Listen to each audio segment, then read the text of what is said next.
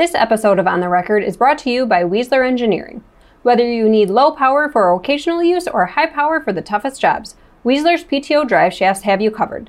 To learn more or to find the right PTO for you, visit www.weasler.com.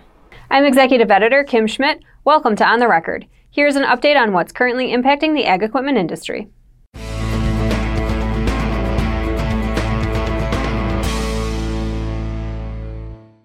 Titan Machinery reported its revenue for the second quarter of fiscal year 2022 increased 24.4% to nearly $378 million from about $303 million during the same quarter last year. For the first half of the year, revenues were up about 22% to $750.3 million.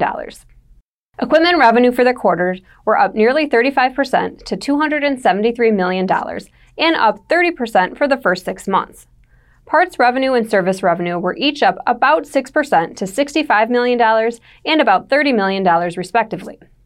For the first half of the year, parts revenues were nearly $128 million, up 8.4% versus the first half of 2021.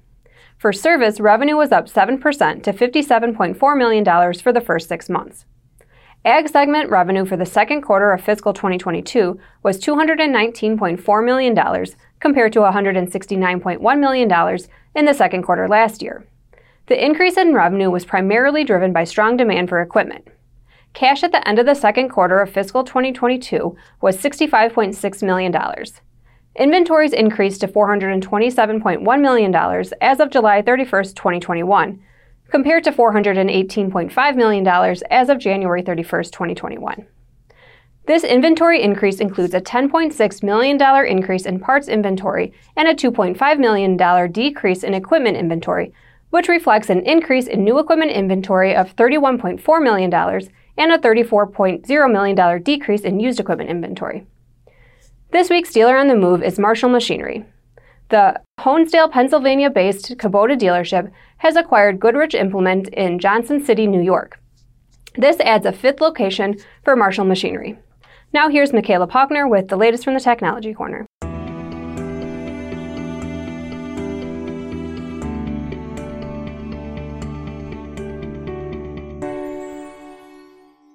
Thanks, Kim. I'm here at the 2021 Farm Progress Show with Greg Sauter from 360 Yield. Greg, what are we looking at here today?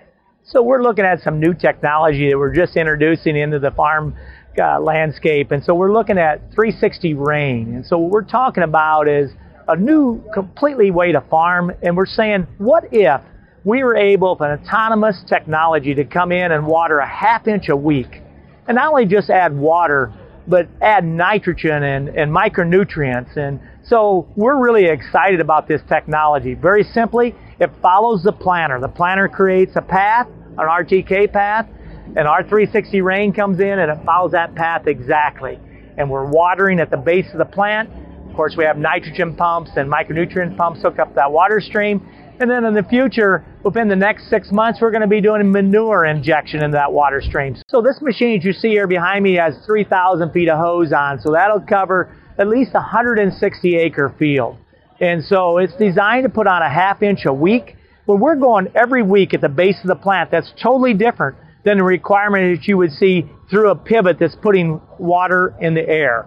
And so the fact that we're banding it next to the root, you got to take it times 2. So if we're putting a ½ inch next to the root once a week, that's really equivalent to an inch of water. So the plan will be for us, as you purchase a 360 Rain unit, we will give you the technology put on your planter in the center of the planter, and it will create the paths that goes directly to our cloud account. And then we will send those back to you that same day. So you'll be able to start rain within a day of planting. So I want it to be that way, because if we have a crusty, if rain comes in and crusts that soil surface, I want to be able to soften it with the Rain unit.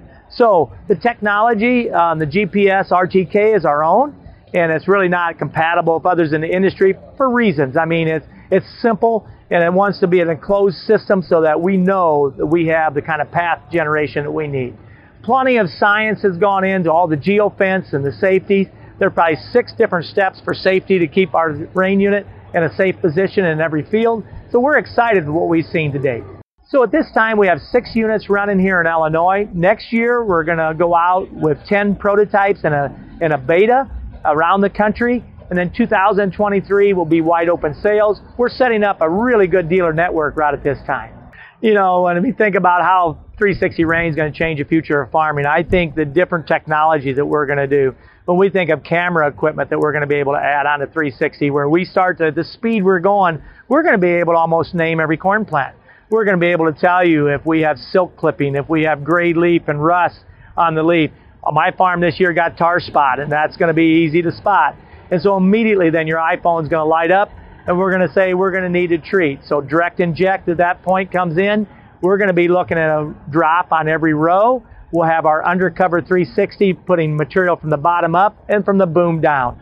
And so the science will be information always drives the correct decision.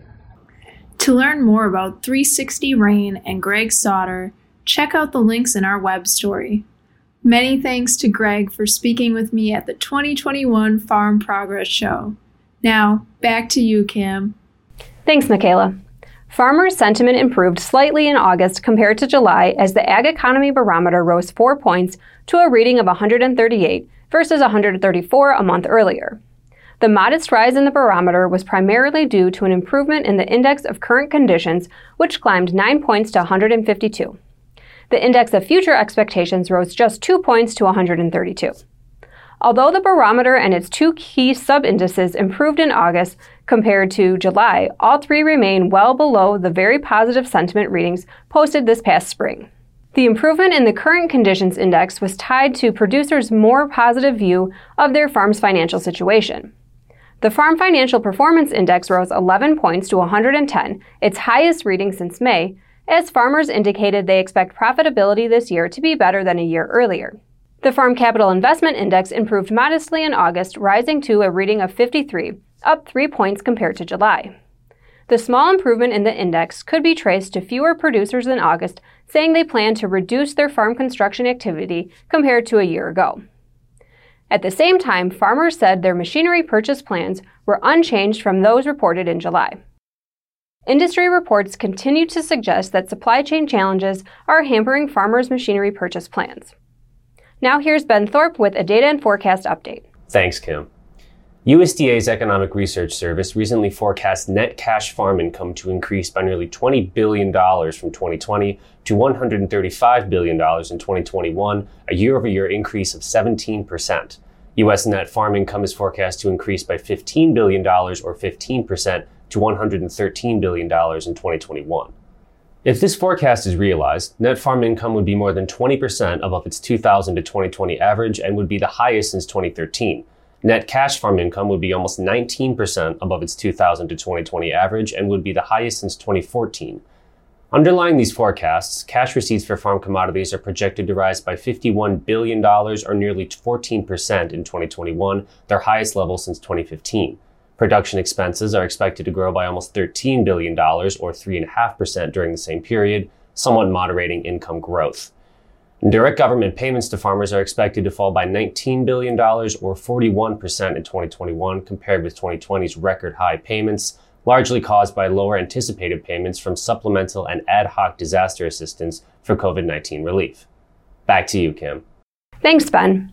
In a recent interview with Raven Industries, Senior Director of Global Sales Sarah Waltner gave context to the opportunities Raven will see after its acquisition by CNH Industrial closes. She mentions both Raven's potential to integrate its technology more directly into machinery platforms, as well as increase its presence internationally, partially in Asia. Although we are growing quite a bit internationally. And so I think, some of what this does for us is we're able to get technology into regions of the world where we aren't as present today. We are present, but not as present.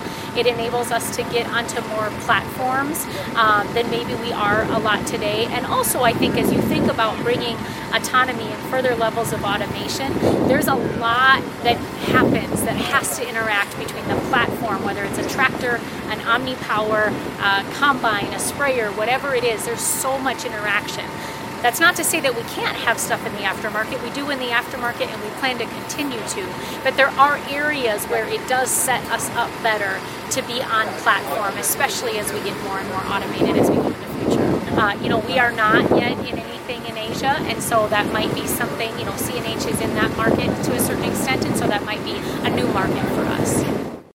Additionally, when asked about a recent report from Argus Leader about CNHI planning to double or triple the staff in Raven Industries' Applied Technology Division in Sioux Falls, South Dakota, Waltner couldn't confirm the numbers but said there were plans in the works to see more and more investment come into the company's Sioux Falls headquarters. As always, we welcome your feedback. You can send comments and story suggestions to kschmidt@lessitermedia.com. Until next time, thanks for joining us.